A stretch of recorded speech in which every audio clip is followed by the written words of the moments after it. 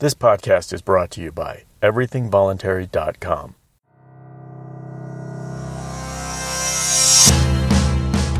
My name is Jared Nordin, and this is The Voluntary Contrarian.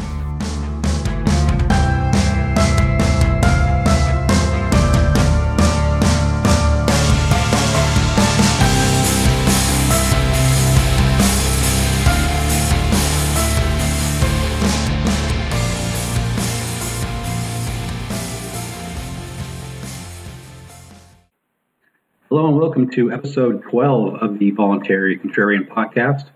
My name is Jared Nordin. Today is March 4th, 2019, and today I've got a great guest. His name is Jared Radliff. He is the host of the Vonu Podcast with his co-host Kyle Reardon. He is the owner-operator of libertyunderattack.com, and he basically has his hands in a lot of things. So how you doing today, Shane? Hey, I'm doing well, man. I appreciate the invitation to come on and chat. Of course.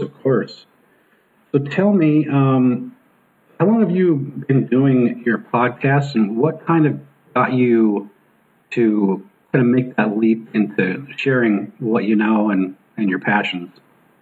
Sure. So I started, I started Liberty Under Attack Radio back February 8th in 2015. But I guess before that, it would have been probably 2013 or 2014 was when I started the website, libertyunderattack.com.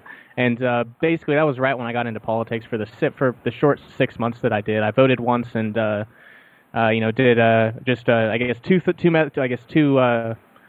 two attempts at political crusading, and then realized that politics was not right for me.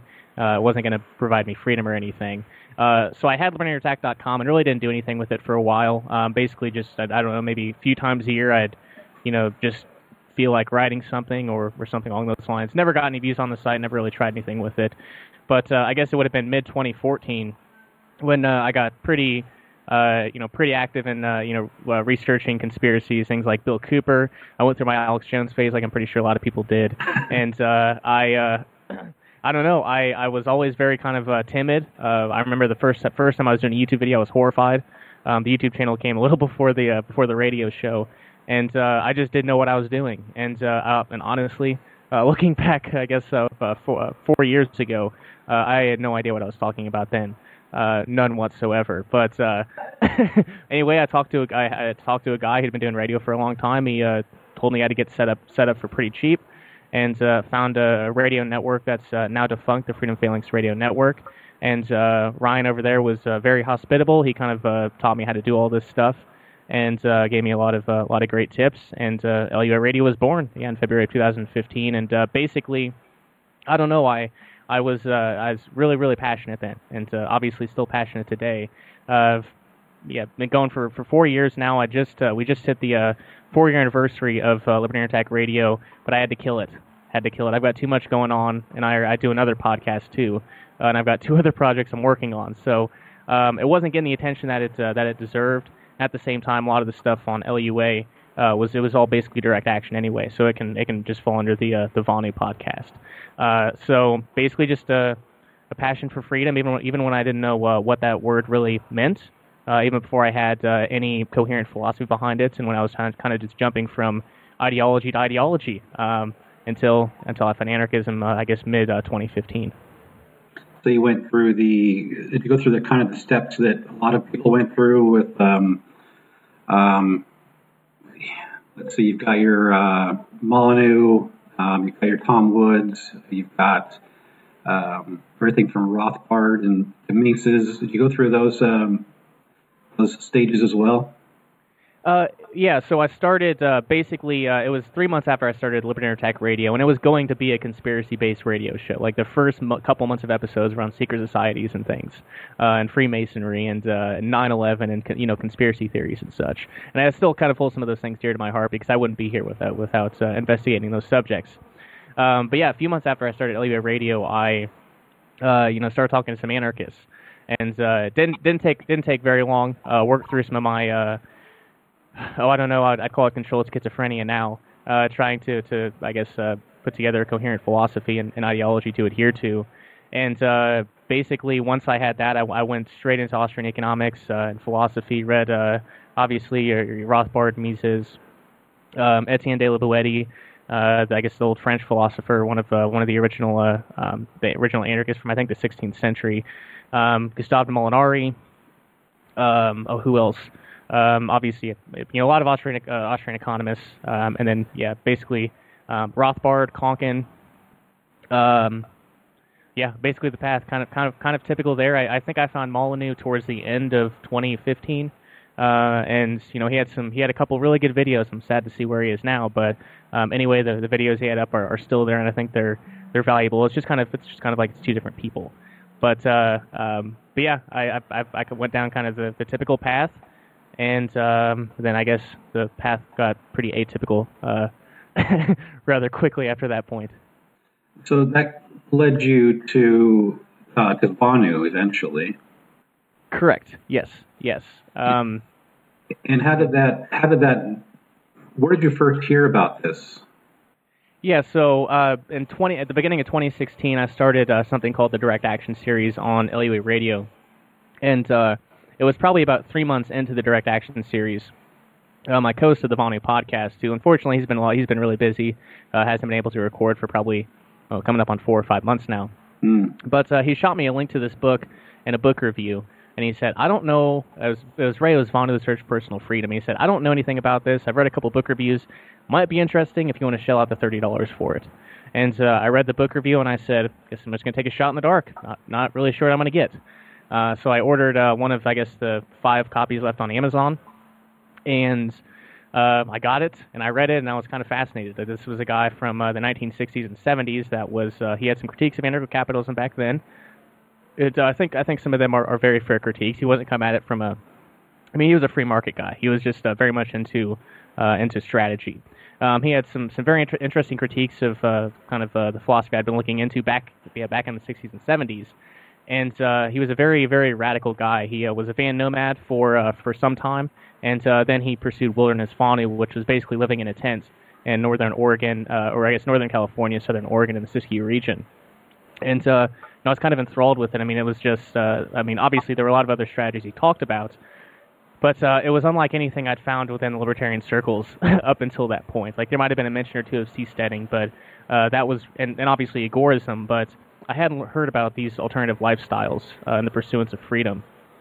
So I found out about that in March of 2016, and Kyle and I recorded an audiobook for it. I digitized it, which the process was grueling, to say the least. I had to type the entire book into Word, proofread it 4 or 5 times, record the audiobook for it, and then put it out for free. But I didn't want that book to get lost. I knew it was important, and I didn't want it to get lost. So the last 2 episodes we did on the Direct Action series were on Vonu, and both of the episodes are like 3 hours long. Two longest podcasts or I guess 2 longest radio episodes of my life. Totaling about 6 hours on Vonu, because we didn't know we were going to start the podcast. It wasn't until I eventually came across some other Vonu publications, and I told Kyle, man, we need to start the Vonu podcast. Like this, people need to know about this. So, in January of 2017, I guess. Yeah, January of 2017, we started the Vonu podcast, and the response was incredible from the start because it was completely original. You really didn't hear anyone else in libertarian and anarchist circles talking about these things. So we kind of had a natural monopoly, and we still kind of do.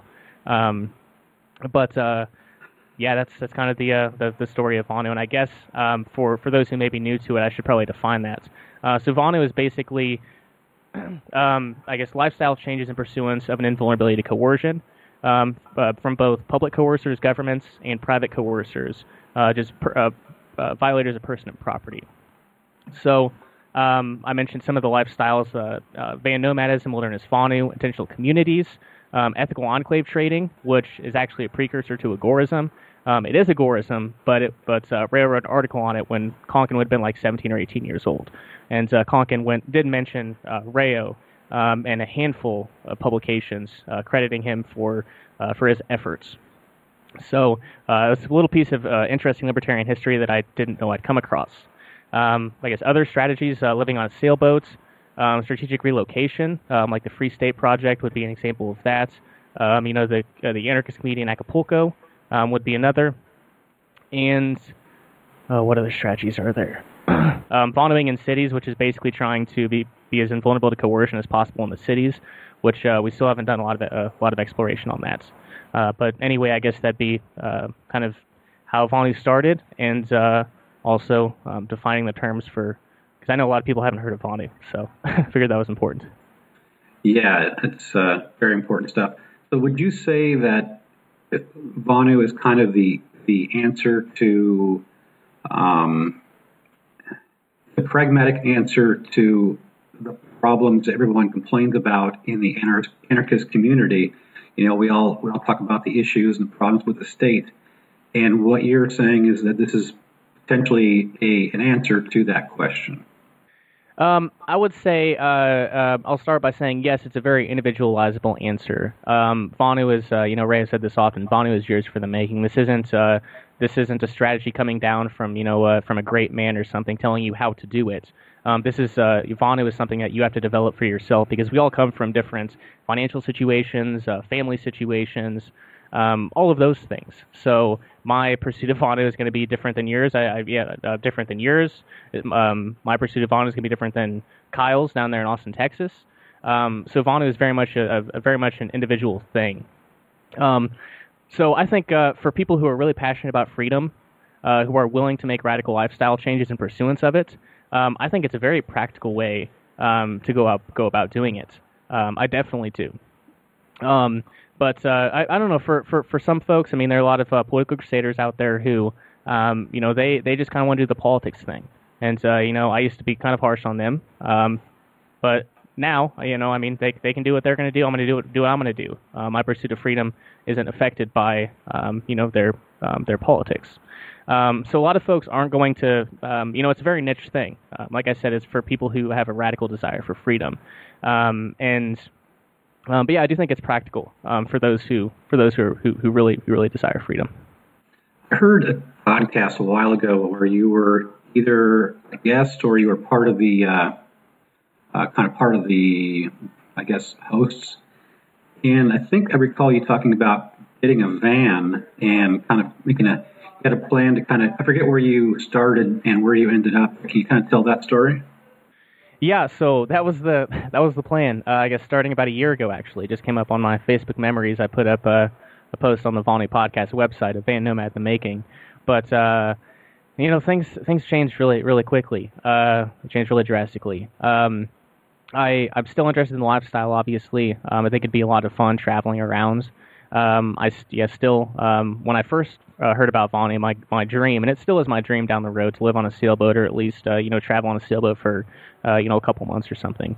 But yeah, the Van Nomadism thing didn't really pan out, just because I guess I got anxious and wanted to live Vonu now, instead of having to buy the van, convert it, and also too, one of the reasons that Rayo moved on from Van Nomadism to Wilderness Vonu was he didn't like the adherence to slave tax, the driver's licensure, the registration, those sort, and obviously, since you're on so-called public roads all the time, you can fall under the purview of the cops very easily. So, in some ways, it does make you more invulnerable to coercion, but in others, in others it doesn't. But there are Vonuans out there doing it now, and they seriously enjoy it, and they've had little issues whatsoever.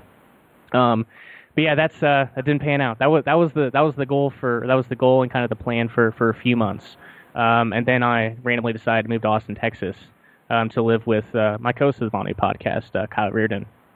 So yeah, I lived there for a few months, and then I went to Acapulco for a month and a half with my buddy Jason Henza, and then now I'm in Southern Illinois on the homestead. So there really hasn't been a plan to any of this, man. I put out a plan, but nothing's gone according to it. So, but it's been a tumultuous last 6 months, I guess. But it's been extremely freeing, and it's been a very frugal lifestyle, to say the least. But it's been a lot of fun. It really has. That is awesome. Yeah. Well, I'm not sure how old you are, but I think you're doing exactly what you should do. Not that it really matters, in my opinion, but a lot of us get in that trap where, at least, I won't say my generation, but, you grew up, your you said go to school, go to college, get married, buy a house, have kids, and then just work your life away and wish you had the time to do things you're doing now. So I applaud your willingness and ability to do so. Right. And I do wish, obviously I was, maybe in a better financial situation, but at the same time, I'm only 26. So, I don't know. I know some 26-year-olds that are in a good financial position at this age, but not a lot of them. So, I really didn't have anything tying me down, and these opportunities arose. And, for since I found Vonu, I'd been making excuses the entire time. Like, I'll put together a plan and, do this the right way, as if there's, a right and a wrong way to do it. But yeah, these opportunities arose, and I just took them kind of because I could. And it was, some of it was a little scary, but, kind of the fear of the unknown, not really knowing how this was all going to turn out. But, it was awesome. As far as Vonu, I did some country shopping, some strategic relocation. Did Wilderness Vonu in Texas in total for about a month. It was a really, really great experience, and I would highly recommend. Also another example, one of my buddies, Jeremy Hengeller, I guess starting in June of last year. I think his kind of set me off. I've been talking about Vonu for a while and making plans, and Jeremy just decided to move into his. I don't remember what vehicle he has, like a Honda. I guess a Honda Element, I think it is. He just decided to sell his house and move into his Element. I was like, damn it, I don't want to. So and he made that comment to me first, and I was like, I think you're right. But he's got a family with 2 kids, and he's made it work, and he's enjoyed the hell out of it. People from all varying walks of life and all varying situations pursue Vonu. It's not just for 26-year-olds. So I figured that was worth pointing out.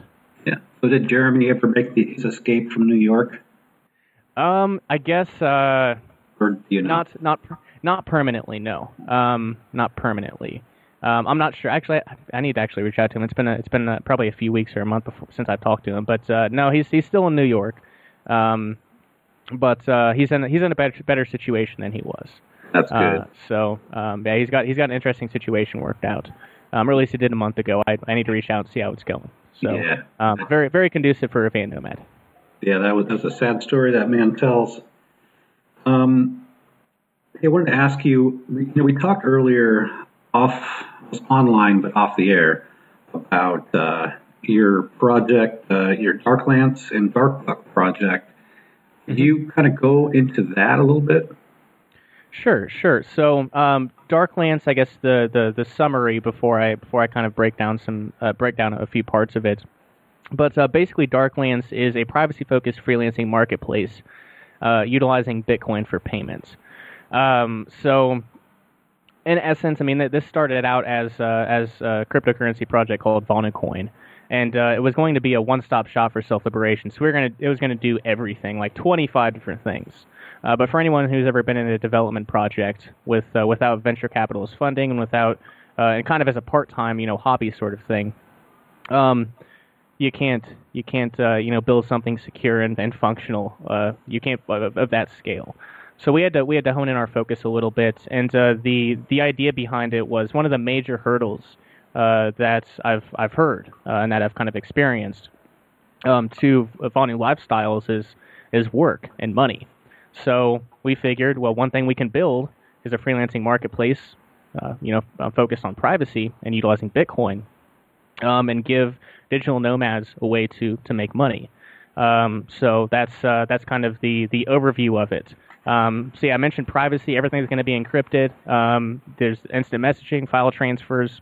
If we can get audio and video chat through Jitsi implemented, then that will all be end-to-end encrypted as well. We're going to heavily promote security culture. I guess heavily promote security culture, and in some cases we're going to make it mandatory. Because if you make privacy a choice, most people won't use it, and it will lessen the privacy and security of everyone else. So privacy will be mandatory in many respects. Also, we aren't going to ask you. It's a peer-to-peer decentralized projects. So the Darklance isn't going to ask you for government documents to prove your identity. We're not going to ask you for a W-9. So if you make more than $500, we're going to send that friendly form off to the IRS. Nothing like that. I guess additionally, there's a really cool network out there called Scuttlebutt, and I'm not sure how technical you want me to get, but this is very good for development. We haven't gotten into development yet. We've done some testing, but Scuttlebutt will actually be the network protocol that we use, the decentralized network protocol, and it's already working now. There's something called Patchwork, which is a decentralized social media platform that you can download and use today. It's a really slick. It's a pretty nice platform. It's not perfect. We definitely redesign it and such, but yeah, I mean that's already there. Our network protocol is already there, and that puts us a huge step ahead. So, I guess let me see if there's anything. And again, I mean I can go as technical as you want me to, but yeah, Bitcoin is going to be a core. It's going to be a core. It's going to be a core feature of Darklance. Not only will it be the method of payments, but it will also be the foundation for part of the reputation system. So each identity. So consider this like a Facebook profile, just to make it easier. So a Scuttlebutt identity or a Facebook profile, Scuttlebutt profile, would be a Scuttlebutt key and a Bitcoin public key. So all of your jobs and such would be verifiable on the blockchain to prevent spam and to strengthen the reputation system. So Bitcoin is a huge part of this. We really couldn't do it without Bitcoin. Really couldn't. So that's kind of the brief overview and some of the key points. But I mean, I just released the white paper a month ago. So if your listeners want to go and read through all the grueling details, if they're into technical white papers, they can go to tinyurl.com/Darklance white paper. But it's a project I'm really passionate about, and my focus really for the last year has been trying to build tools so that people can live on it. And Darklance is just I guess another offspring of that. Okay, so you said earlier Scuttlebutt is kind of like Facebook then? So Patchwork. Yeah, so Patchwork is like it's like a social media platform, but all Scuttlebutt is a network protocol. So it's just how how users connect to each other. Is all Scuttlebutt is. But it's a very secure and it's a very secure and functional network right now. So I guess to think of it this way, and this may not be the perfect analogy, but so Facebook would be the social media platform, and say like the internet would be the way people connect on Facebook. So it'd be the network protocol. Okay, and I like the fact that you have that kind of almost like a meritocracy as far as people's rating. I mean, what kind of things do you think will go into that? Being just their work itself, or how quick they are, or all kinds of different factors will go into that rating. So for I think you're referring to the reputation system. Yes. And so ratings and reviews. I mean, that's a tried and true thing. Etsy, eBay, Amazon, all of these places use it, and it's very, very reliable. If someone has 500 5-star reviews on eBay, you can be pretty sure that you're not going to get ripped off. They really want their 5-star their 5-star reviews. So that'll obviously be a way for reputation in Darklance. But we're going a couple steps further. I mentioned Bitcoin will also be, I guess the Bitcoin blockchain will be used for reputation, and we're going a step further than that with something called the Circle of Trust. And the idea here is that, well, actually define Circle of Trust. The idea is that you have like a first and a second layer. The first being the closest. So your first layer, your inner layer of trust would be your closest friends and your closest family members, people you can trust 100% and not have any worry about the risk of coercion or fraud or anything of that nature. Now, obviously, since this is an open source project, on the internet, then that's not always going to be possible. So the second layer of trust would be like friends of friends. So I guess the example I use now, I wouldn't recommend anyone do this because people have gotten locked up for money transmitter violations. But say John goes on Facebook, and he's trying to buy Bitcoin, and Jane is his best friend. They've known each other for 20 years. They trust each other pretty well. Well, let's say Jane's friend Steve comes on there, and he says, "Well, I've got some Bitcoin. I'm more than happy to sell it to you." Well, John doesn't know Steve, but Jane knows Steve very, very well. So John doesn't necessarily have to know that person directly in order to have trust that transaction is going to be successful and that there's not going to be any fraud. So the idea is utilizing friends of friends, utilizing utilizing secondary reputation, at least in some sense. So the anarchist community is great for this, right? In many regards. So yeah, that's kind of the circle of trust thing is very, very, I think very underutilized. So that's something we're going to use in Darklance, and beyond that, the Scuttlebutt network protocol is by default set up for 2 hops. So peers can only connect if they're within 2 hops of each other, and that would be the second layer of trust. And once you get outside of those second layers, you're out into kind of the unknown, and the risk of fraud and coercion increases drastically. Or it may increase drastically, but there's just a higher risk of it. So, yeah, we want to try to limit. Vonu is all about becoming as invulnerable to coercion as humanly possible. So, obviously, we want to make sure that the people who use Darklance can evade that as much as they can.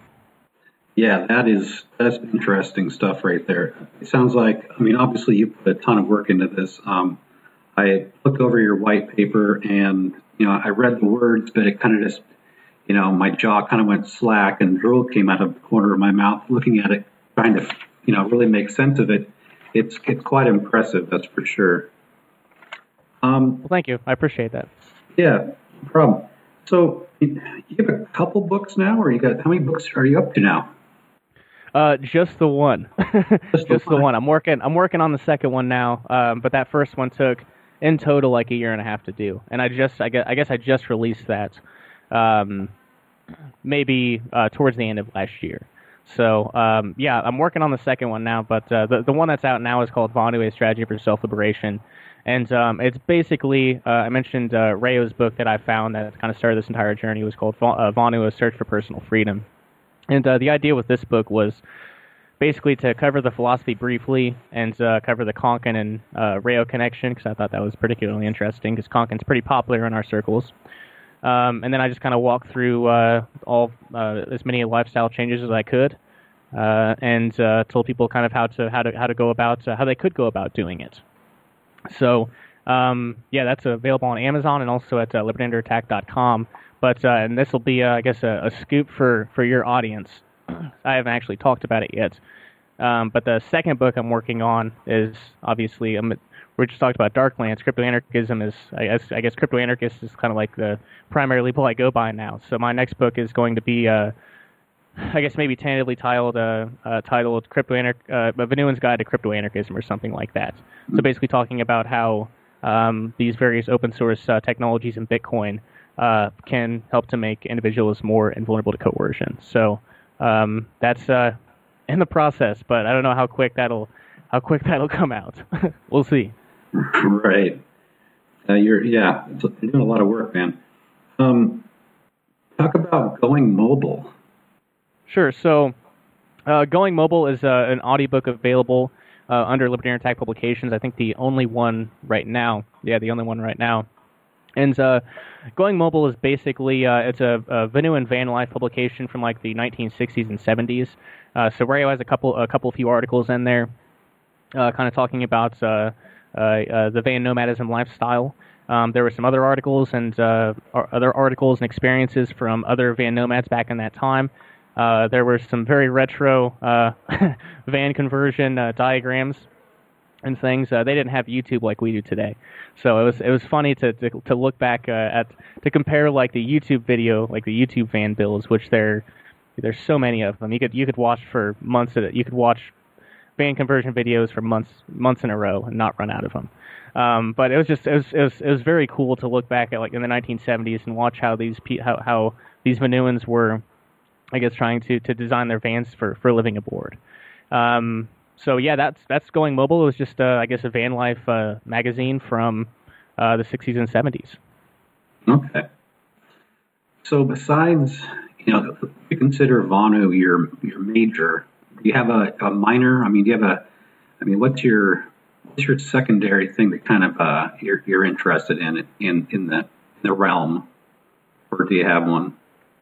Sure. So yeah, Vonu is definitely first, and I guess you asked a question in pre-show, like is which one's kind of the parent and which one's kind of the offspring, or a question like that. Well, Vonu is kind of the parent of everything that I do, and then everything else kind of stems from that. So, like I said, crypto-anarchism is truly, I guess, my secondary passion, and it's a primary passion too, because I think crypto-anarchism is one of the most practical tools that we have to make ourselves invulnerable to the coercion of the state, to increase our privacy, and to build pockets of freedom in the here and now. So I guess one of the main differences between me and quite a few other crypto-anarchists is when I bring up Vonu to some of them, like, they're still thinking purely digital. That we can't be free until Bitcoin is the standard current, the standard medium of exchange. Or that, basically that we can't be free until until like something like that happens.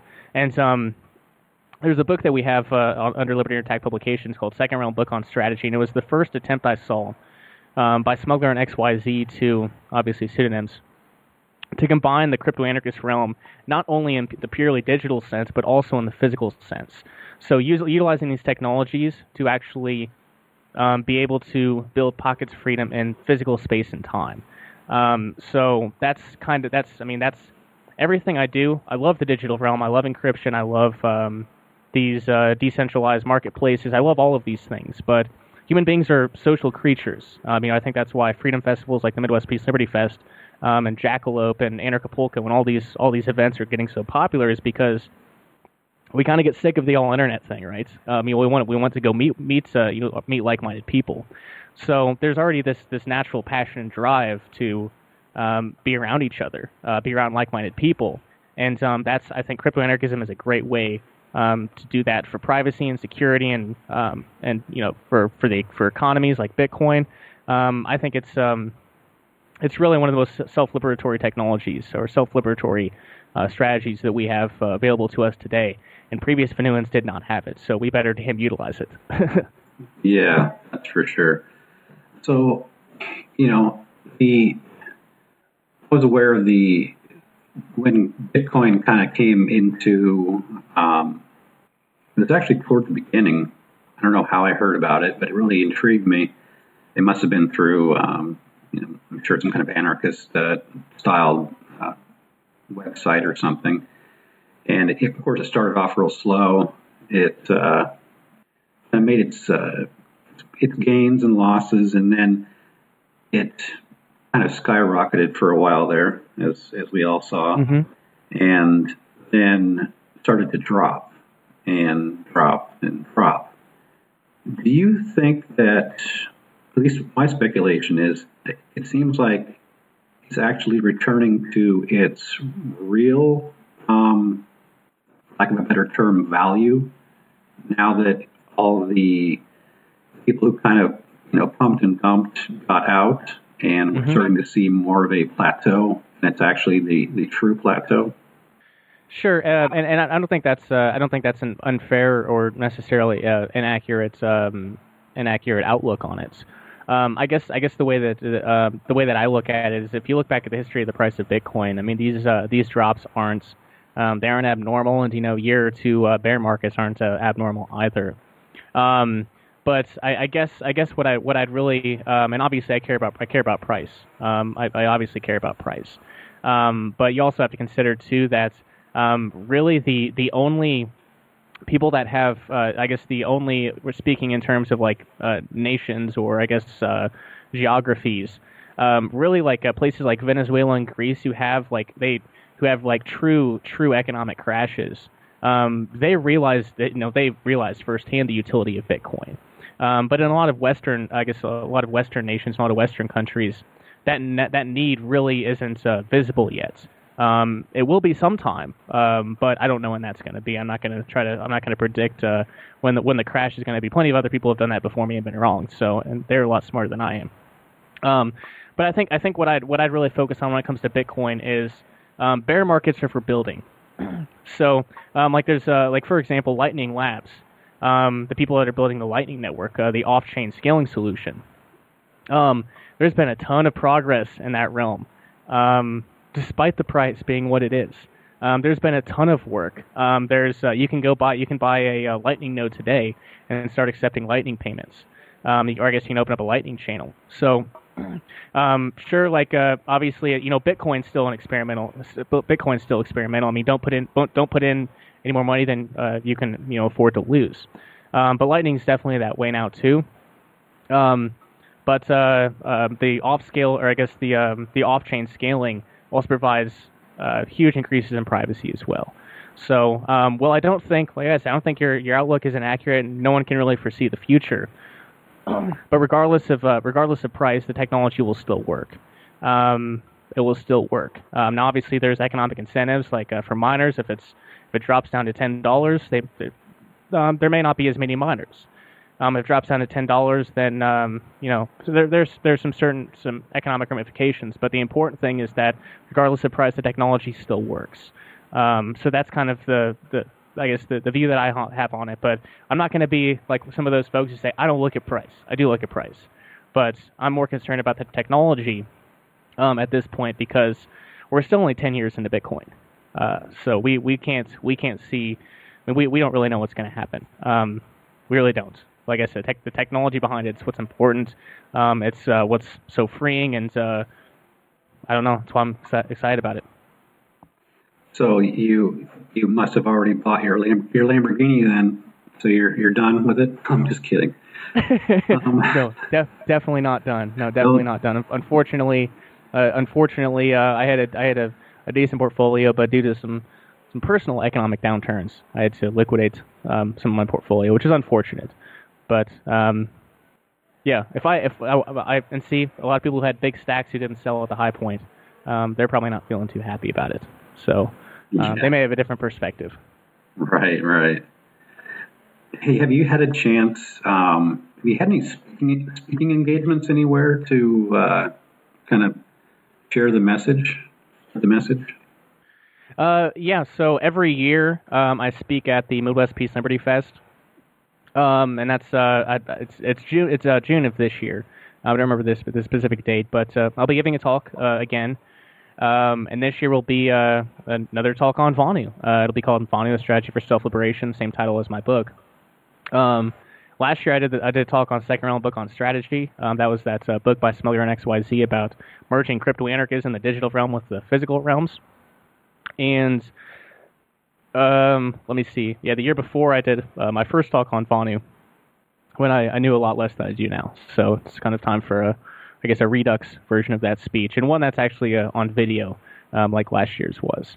But outside of that, no, I was going to go to Anarchapulco this year and Anarchaforco in Acapulco, but some, situation here precluded me from doing so, and it worked out okay.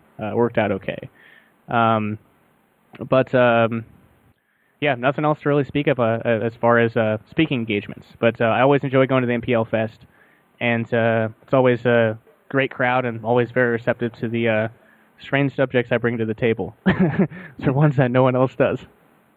Where do they hold the MPL? Yeah, so the Midwest Peace Liberty Fest is in Delton, Michigan. It's kind of the southwestern part of Michigan. Okay. So the beautiful location. The past couple of years, there's been 2 years ago maybe 100 people. Last year maybe 150 people. I mean, it's still at the point now where it's you won't have time to talk to everybody or meet everybody, but it's still very, very close knit. So it's still got that sort of atmosphere that I think probably PorcFest had 5 or 7 years ago, or however many years ago. I don't know. I never went to PorcFest. Yeah, it always seems like those things happen either in the Midwest or the East or down in Mexico. So I would like to bring something like that up here to the Northwest. It seems like we're kind of lacking in that the movement up here. Okay, so you're in the Northwest then. Okay, let me see. Yeah, I don't know. I think the closest thing to you would be Jackalope, and that's it's in the Southwest. So that'd probably be a pretty big trek. Yeah. So yeah, it's unfortunate. But yeah, definitely get out to one when you get a chance. There life-changing experiences, and talked about second realms. Freedom festivals are second realms. It's one of the few times a year a lot of anarchists get to experience the anarchist culture. So yeah, for you and your listeners, if you ever have a chance to get out to a freedom festival, I don't really care which one it is, just get out there and you'll undoubtedly have a great time. It sounds like I have to start my own then up here in Washington State. It's kind of an enclave up here anyway, so I should probably try to bring some more peace-loving people out of the woodwork and see what I get. So you mentioned a few times second realm. Can you kind of give you probably already have gone over it. Can you kind of give a brief kind of a summary of that? Mm-hmm. Sure. So the first realm, if you're talking about the second realm, we got to talk about the first realm. So the first realm is basically just the status world that we live in. It's all of the coercion, the violence, the lack of freedom, the lack of privacy, the lack of financial opportunity, the lack of financial choices. Those sorts of things. It's what anarchists are very familiar with. It's what we kind of rant and rave against and try to make ourselves free from. So that's the first realm. The second realm is basically, if your listeners are familiar with Hakeem Bey's notion of temporary autonomous zones, it's basically pockets of freedom. It's basically pockets of freedom where we can be free and do what we want to. So another way to put it is not building the new society within the shell of the old, but building the new society outside of it and despite its existence. So the ideas and so some examples here that I could put out there. For if you or any of your listeners have read or watched J. Neil Schulman's Alongside Nights, Aurora would be an example of a second realm. There's a book that we have available under Libertarian Attack Publications called #Agora. There are second realms all through that book. Let me see here. Basically, temporary, I guess a van nomad squat spot would be a second realm. It's a place, it's mobile in nature. The coercers can't find you. The coercers can't coerce you. So a van nomad squat spot would be a second realm. Freedom festivals would be second realms.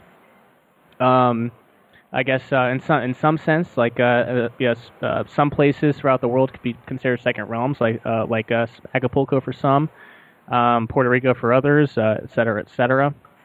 It's basically just places where we as individuals can be free and exercise our autonomy without having to worry about the coercive society that exists. That's kind of the idea, is just being free in the here and now, and implementing safeguards and security measures to ensure that we can do so. So it got me thinking about something.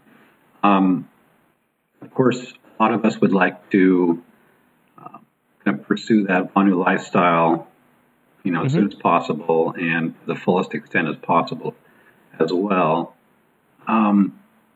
Obviously, that we're all kind of, I can't say all of us, but at least myself, kind of trapped, got bills to pay and to go to, got to get that health insurance, But are there any small things that, an individual or family could do that kind of just a little bit at a time kind of have that kind of detract from the state? Are there any techniques, things that we can do, places that we can go, people we can talk to kind of get that more of that feeling?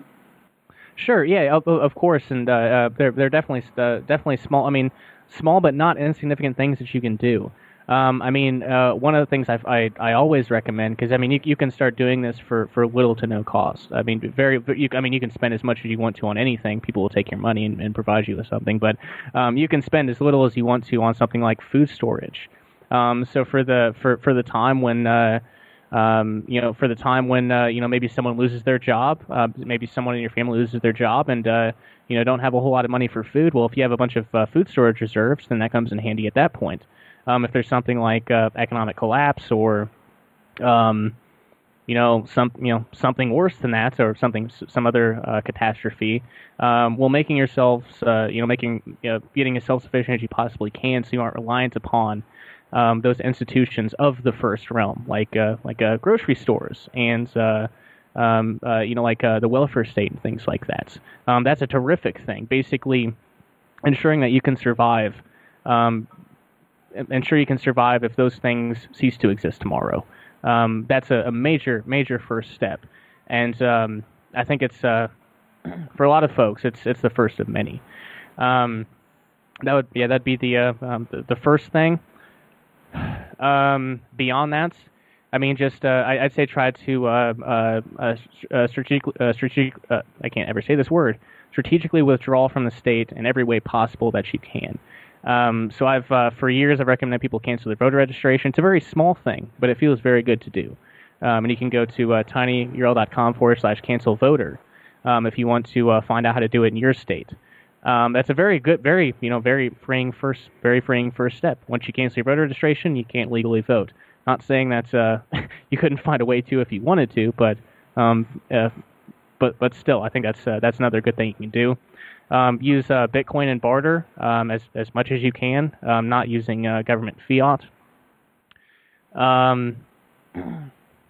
What else? I mean, start your own garden. You can do this in up there in the Northwest. I'm sure maybe you live in a rural area.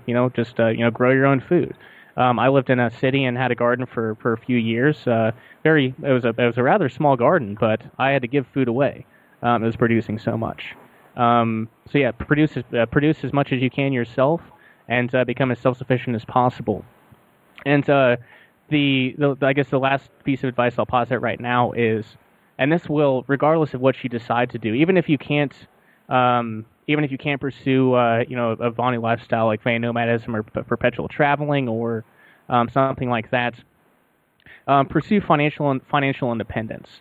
And this is done by way of cutting your expenses and saving as much as you possibly can, so that at some point you can retire earlier than the corporate government approved age of retirement. So for example, like there's a guy named Jake DeSillis, and I'll use him as an example. I'm pretty sure he is. He wrote books on it. But basically he wrote a book called 4 Ways to Quit the Rat Race. And I think he's like 40, or he may be like 40, and he's already retired. A job becomes optional for him. So the idea is to cut your expenses, save as much as you can, so that you can retire as early as possible. And then also along that same line of thought, frugality, that goes right along with cutting expenses. And then also too, if there's any possible way, I mean, there's online, the internet provides a lot of opportunity. Darklance will too, hopefully in the near future. But making your employment location independent. So if another term for it is digital nomadism, where you can work from anywhere, even if you don't do it, even if you work from home. The amount of freedom, I worked from home for a few months in Austin. And I wasn't making a lot of money, but I'll tell you what, being able to wake up 15 minutes before I was supposed to start work, and not having to have like a 2-hour commute every day, and being able to actually have my hour breaks, or I guess being able to have like the entirety of my full hour breaks, and making my lunch and going back and sit down and watching YouTube videos on van nomadism. I mean, it's, even if you don't do anything beyond that, just the amount of freedom something like just financial independence or location-independent employment can do for you. It's really, really crazy. So crazy in a good way. So I guess that would be a long-winded way to toss out those, I guess, little nuggets of advice. It sounds a lot like, preparedness and homesteading type techniques that you're talking about. Oh yeah, and I mean, it's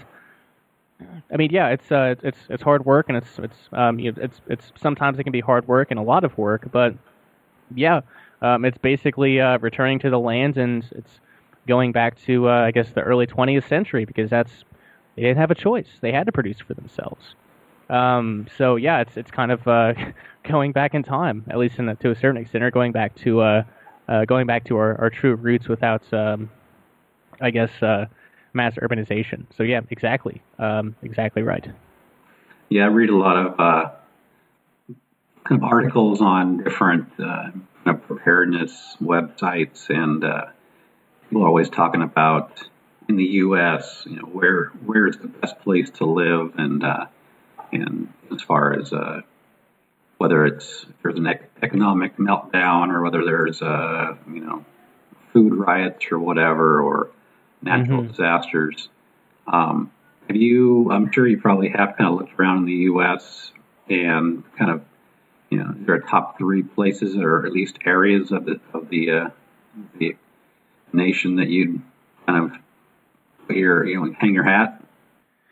Yeah, that's a good question, and the place I ended up is an interesting one, because it's not one that would be. It wasn't. I guess it wouldn't be the one at the top of really anybody's list. But I live in Southern Illinois now, and obviously Chicago is terrible. They love passing very restrictive gun laws, and I think it's number 1 or 2. It's number 1 or 2 state in the U.S. for people. Like it's a mass exodus. So basically, I'll answer it this way first, and then I'll kind of give more thought to it. But for me, I mean, my family, and the friends I have are close to here. I've been coming here for 25 years of my life. I'm very comfortable here. It's very peaceful. I haven't seen cops ever come here in 25 years. Never seen a cop. I feel very, very safe here. And I guess I've got it set up in such a way, I guess, in second realm terms, to be called a proxy merchant. Like, and Ray also talked about this too, but having your name on property can increase your risk of coercion. So I've got an interesting situation set up here, obviously with family, but it helps. It helps with, I guess, with Vonu. So I think that the first answer to that would be if there's some place like this, some place for any of you or your listeners that's something like I have. It may not be the most ideal place, but it may be the place where you may be most happy and most peaceful, and also make yourself as invulnerable to coercion as you possibly can. Now, to answer your question more specifically. I've always been interested in the Pacific Northwest, actually, because that's where Ray has spent a large part of his time. He also spent time in Bella Coola, British Columbia. So, I mean, very wilderness locations. You're really roughing it. But and a lot of people don't want to live such a lifestyle. But if you kind of more kind of like your isolation and your kind of peacefulness like that. Those would be options, I suppose. I don't know anything beyond anything about Bella Coola, British Columbia beyond that it looks beautiful and there's no roads. So take that for what it's worth. I don't know. Like I went to Austin, Texas for a few years. Maybe Austin's not the best place, considering it's a conundrum. It really is. It's a very socialist place, but there's lots of guns. They don't try to take them. So it's very strange. It's very strange, an anomaly. It's not like that in most places. But I don't know, like somewhere in Texas. I mean, I don't really like just make sure it's an unincorporated area so that you can actually do the off-grid homesteading thing. They don't try to hammer you with ordinance violations. That would be the most important piece of advice. Make sure it's unincorporated, because if you try to do off-grid stuff like collect rainwater or not have a proper septic tank or try to get off city water or something like that. You could run into some problems. So I like Texas because it's a very open gun culture. I mean, open carry is legal there without a permit, and you don't have to have a permit to buy any firearms. So as far as self-defense, there's really no better place. So I mean, those would be I've done a lot of investigation into other locations because I really hadn't. Off-grid, the off-grid homesteading thing wasn't going to be something I was going to do immediately, but here I am again. My planning is not very good, but worked out for the best, I think. Well, I know you gotta go pretty soon, but I was just when you were talking about different areas to live. I can't recall if it was your podcast I heard this on or not, but it was about a proxy mail service where you could set it up, and I forget where it was located, somewhere I think in Colorado. Right. Yeah, I can definitely speak to that. But yeah, I mean, I could go for another 15, 20 minutes if you have more questions. I'm not trying to rush out of here. But yeah, so that's called Your Best Address, and it's kind of a fascist setup, but it's a very handy very handy thing for people who are nomads. So one of the major problems is like if you have to get mail or get things delivered to you and you don't have a home address, that can be difficult. And if it's things like credit cards or God forbid government documents, you can't get those sent a lot of times to PO boxes. So what Your Best Address provides is a physical address. It's a PO box basically, but it's a physical address. There's actually a physical location, and you can use that for residence in South Dakota, vehicle registration in South Dakota, and getting your driver's license in South Dakota. Now, if you're a resident of technically say like somewhere like Texas, emissions inspection would be a pain, and if you haven't registered your vehicle in Texas, they'll get you pretty hard for that. It's very, very expensive. So someplace like Your Best Address could save you a lot of money. And if you're living a nomadic lifestyle, you got to have somewhere for your mail to be sent. And it's basically a remailer service. So like they'll take pictures of the outside of your mail, and they'll say, you want us to throw this away? We'll dispose of it safely for you. You want us to take it out and send you a picture of it? We can do that. I mean, it's one of the best services out there that I've been able to find. And actually, I mentioned Jeremy Hangeller. He's been using Your Best Address for I guess probably 6 or 7 months now. They even set up his vehicle registration in South Dakota. He's a resident of South Dakota now, and he said compared to New York, where he was from, he was in and out of the DMV there in 10 minutes. So like South Dakota is hurting for revenue. It is super cheap to do it, and it's just it's a legal interstice. It's a way to utilize various legal jurisdictions to your benefit. So if you're living a nomadic lifestyle, maybe you don't want to spend that much on a PO box. I mean, it's available, yourbestaddress.com. And I'm not sponsored by them in any way whatsoever, but I really should try to get an affiliate program set up with them because I've sent so many people their way. Right. Now, do you have to be there in person to get the your license there? Or do you know? I know. You have to stay there for one night every 5 years. So Jeremy went up to South Dakota, stayed at an RV park, got a receipt, went to the DMV, and he's a resident of South Dakota now. Just you have to stay there. You have to stay one night there at some place where you can get a receipt, a hotel, RV park, someplace like that. So you never have to go back there. You never have to go back there except like every 5 years or so. Okay.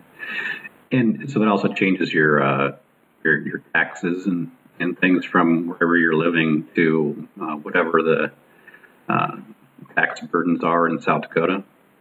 Sure, yeah. So, the communist state of Illinois here, the excise, I don't remember the specific figures, but the excise tax for buying a vehicle is quite a bit cheaper in South Dakota. There's no state income tax in South Dakota. It's cheaper. It's just cheaper to do everything there. So, there's financial benefits to it, depending upon where you live, obviously. Yeah. You have to actually slap on some South Dakota license plates on your car? Oh, yeah. They send you license plates. Yeah. That would be nice. I have to look into that.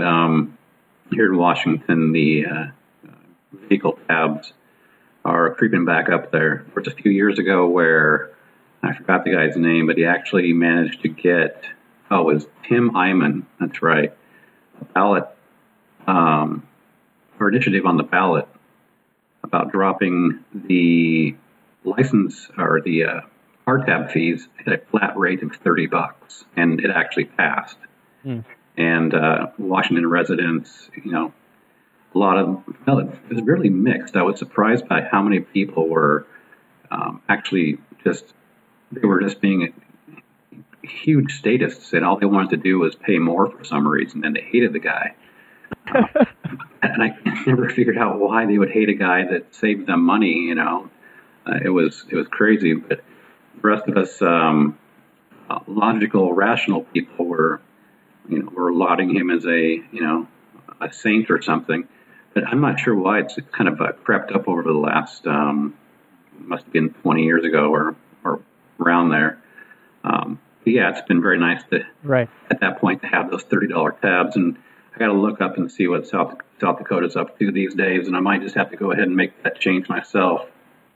So yeah, I don't recall off the top of my head, but for those folks, I would just emphasize to them that the government does accept voluntary. They do accept donations. For those folks, believe it or not, it's not one of the main funders of like the police force, but there's a quite substantial portion of police funding that's voluntary donations. So if they want to pay more, they can.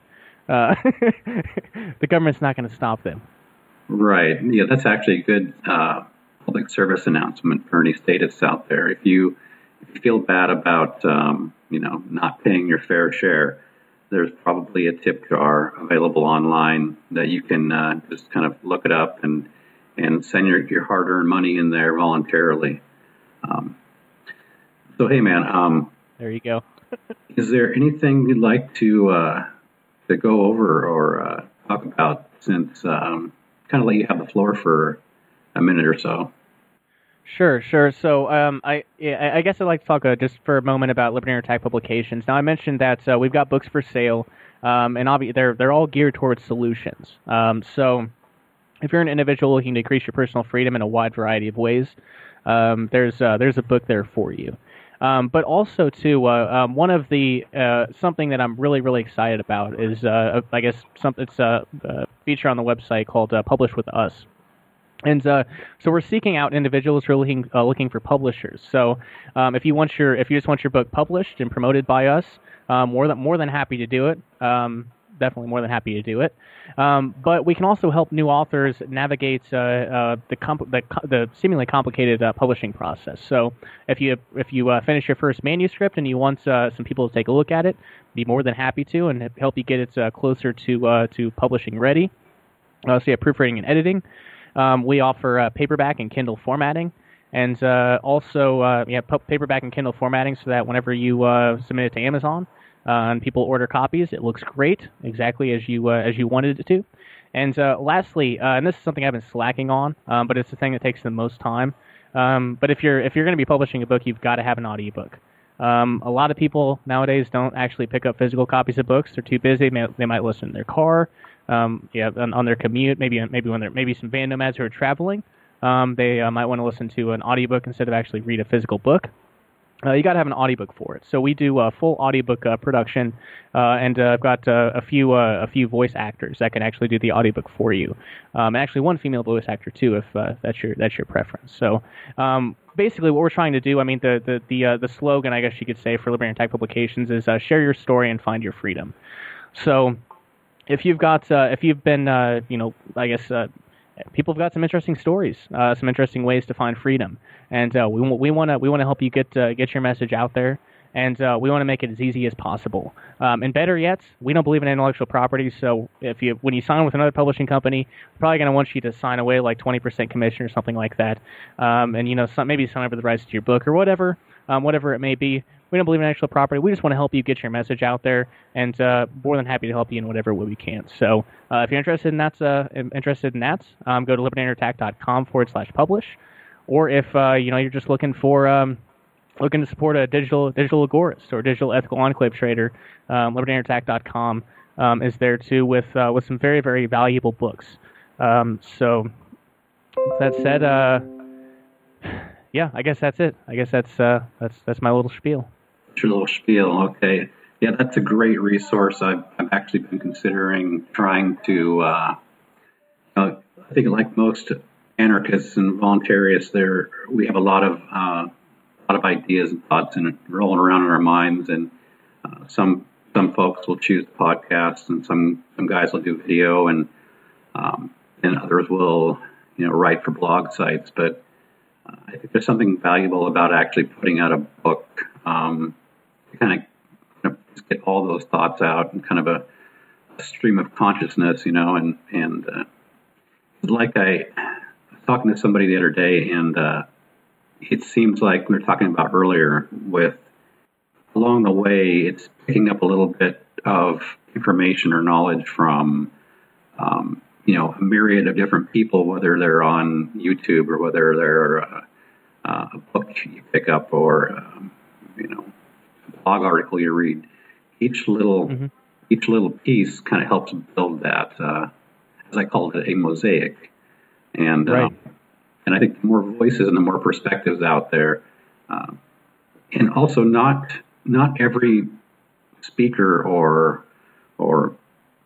media type is apt for everybody, and everybody kind of needs right. They'll say some folks will they'll watch Larkin Rose videos, and they get a lot of their influence from him, and some folks think he's just way too abrasive. So I think it takes a village, man. It takes a village. Yeah, and I'm right there with you. I'm certainly right there with you, because this path to personal freedom, this path to I guess just this path towards learning is different for everybody. So I always encourage something I encourage for the Vonu Podcast. There's something called self-liberational media. And basically, it's just all of the Van Nomad videos on YouTube to be considered this, the minimal sibling videos to be considered this, the Vonu Podcast to be considered this. And, we're doing a nice piece of self-liberational media right now. I encourage everyone, if you're pursuing some lifestyle, even if it turns out to be a drastic failure, document it in some way, whether it's a blog post, if you write a book about it, and you get to the end of the book and you find out, this was a fail.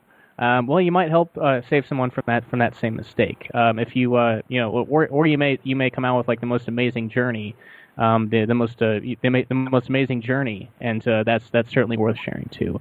So yeah, I think everyone should, in whatever medium they prefer and whatever medium they're comfortable with, and whether pseudonymously, anonymously, or with via a given name. I think it's crucially important, because we can talk all day and every day about how great anarchism is, how great the philosophy is, how great the ethics are, and all of that. But people really, at least this has been my experience, it's kind of the lead by example thing, right? Although we don't like the whole leaders thing, but it's kind of the action over talk. That seems to be more convincing. That's that I really push out there and I encourage, is show people what you're doing to find freedom. I think it's really crucially important, especially if I hope someday to see a free society in my lifetime. I really hope so, but it's going to take some hard work, some hardworking, dedicated freedom pioneers, if that's going to happen. So at least that's my own personal take on it. Yeah, I really hope. At least I hope you see it in your lifetime. I'm probably a little bit too late for me. But I had a thought. It's kind of simple to do. There's so many aspects, like you were going over earlier, about seasteading and mobile living and different avenues like that. If one were to kind of create either a website or a YouTube channel where they kind of collate these videos, really well-made and informational videos that were taken from, say I've seen several people with kind of van life type videos. They're not directed towards Vonu or voluntarism or anarchism, but they have a great, it's like a place a person can go to get exposed to all these different things. A lot of instruction and a lot of inspiration as well, without having to kind of search the entire, YouTube universe and kind of collate the top ones or the best ones. I'm kind of just talking out my ass here now, but to me it sounded like a good idea when I was thinking about it. No, I like it, man. Yeah, I definitely do. And on that note too, like a lot of these folks, whether they're the van nomads or the minimal sailboaters or these people who just travel all the time. They may have different motivations for pursuing such lifestyles, but they are very close to Vonuism. They are very, very close to anarchism. I really like they've already broken free from, as Ray would put it, the servile society, and they're now they've got these lifestyles where they have a lot of time to read, a lot of time to think. They've got a lot more time than they ever had in their life. So that's one thing I was really looking forward to as a van nomad, is going to like the Ripper Tramp Rendezvous, which would be another second realm, by the way. It's in Quartzsite, Arizona. I think there's like 4,000 van nomads there every year. It's a huge van nomad meetup. I really think, I'm pretty sure I could run through there and just have some hour conversations with people, and they'd be on board. They just hadn't heard of Vonu before. They might have not have heard of anarchism, but they're already living it, right? So, right there with you. Yeah. Well, I guess we'll have to see, how things progress here. At least to me, I was having a thought the other day about how dire everything was kind of looking, and the voluntarist message just kind of seemed to be, as I called it, a circle jerk, and it didn't really seem like much was really happening. But then I got to tell myself that, there are more and more blogs being written. There's more and more podcasts being put out. And in fact, I decided only, a month ago to start doing this. So I guess it's kind of a testament that, everyone's work is not going, it's not a waste of time. It's actually very valuable. Oh, yeah. It definitely is. It definitely is. And starting a pod, like whatever form of media it is, is a lot of people's interactions with anarchism or Vonu or whatever. Well, not even really Vonu, but we'll just say anarchism. Just go like memes and statuses on Facebook. But I really think the journey truly begins. At least in my experience is when you start a podcast, a radio show, a blog, something like that, and you really start to try to not just, because you might not have had a reason to do it before, but when you do a podcast, you're trying to get across your ideas, and in the process of doing that, you kind of weed out the bad ones, you find the really good ones, and you learn. I think it's a crucial step in just personal development. So, like I said, don't guys, for listeners, don't wait if you're thinking about doing something like that, doing a podcast, blog, anything like that. Just do it. It's super cheap to do nowadays. It definitely is. It doesn't cost very much at all. Barrier to entry is incredibly low. Yeah. Well, hey man, I really appreciate you being on. You've got a lot of information, and you've covered a lot of information. I really appreciate it. So, I want to go ahead and tell our listeners how they can get a hold of you or see you or find your resources. It'd be great. Sure. Well, yeah. First off, thank you so much for inviting me on. Really enjoyed the conversation. But I can be found. I'm still on Fascistbook and Twitter. LUA Truth on Fascistbook, or you can just search for Libertarian Attack Publications. And on Twitter, at LUA Radio. Pretty active on those platforms. But you can find ways to purchase books, or if you're interested in publishing with us, go to libertarianattack.com.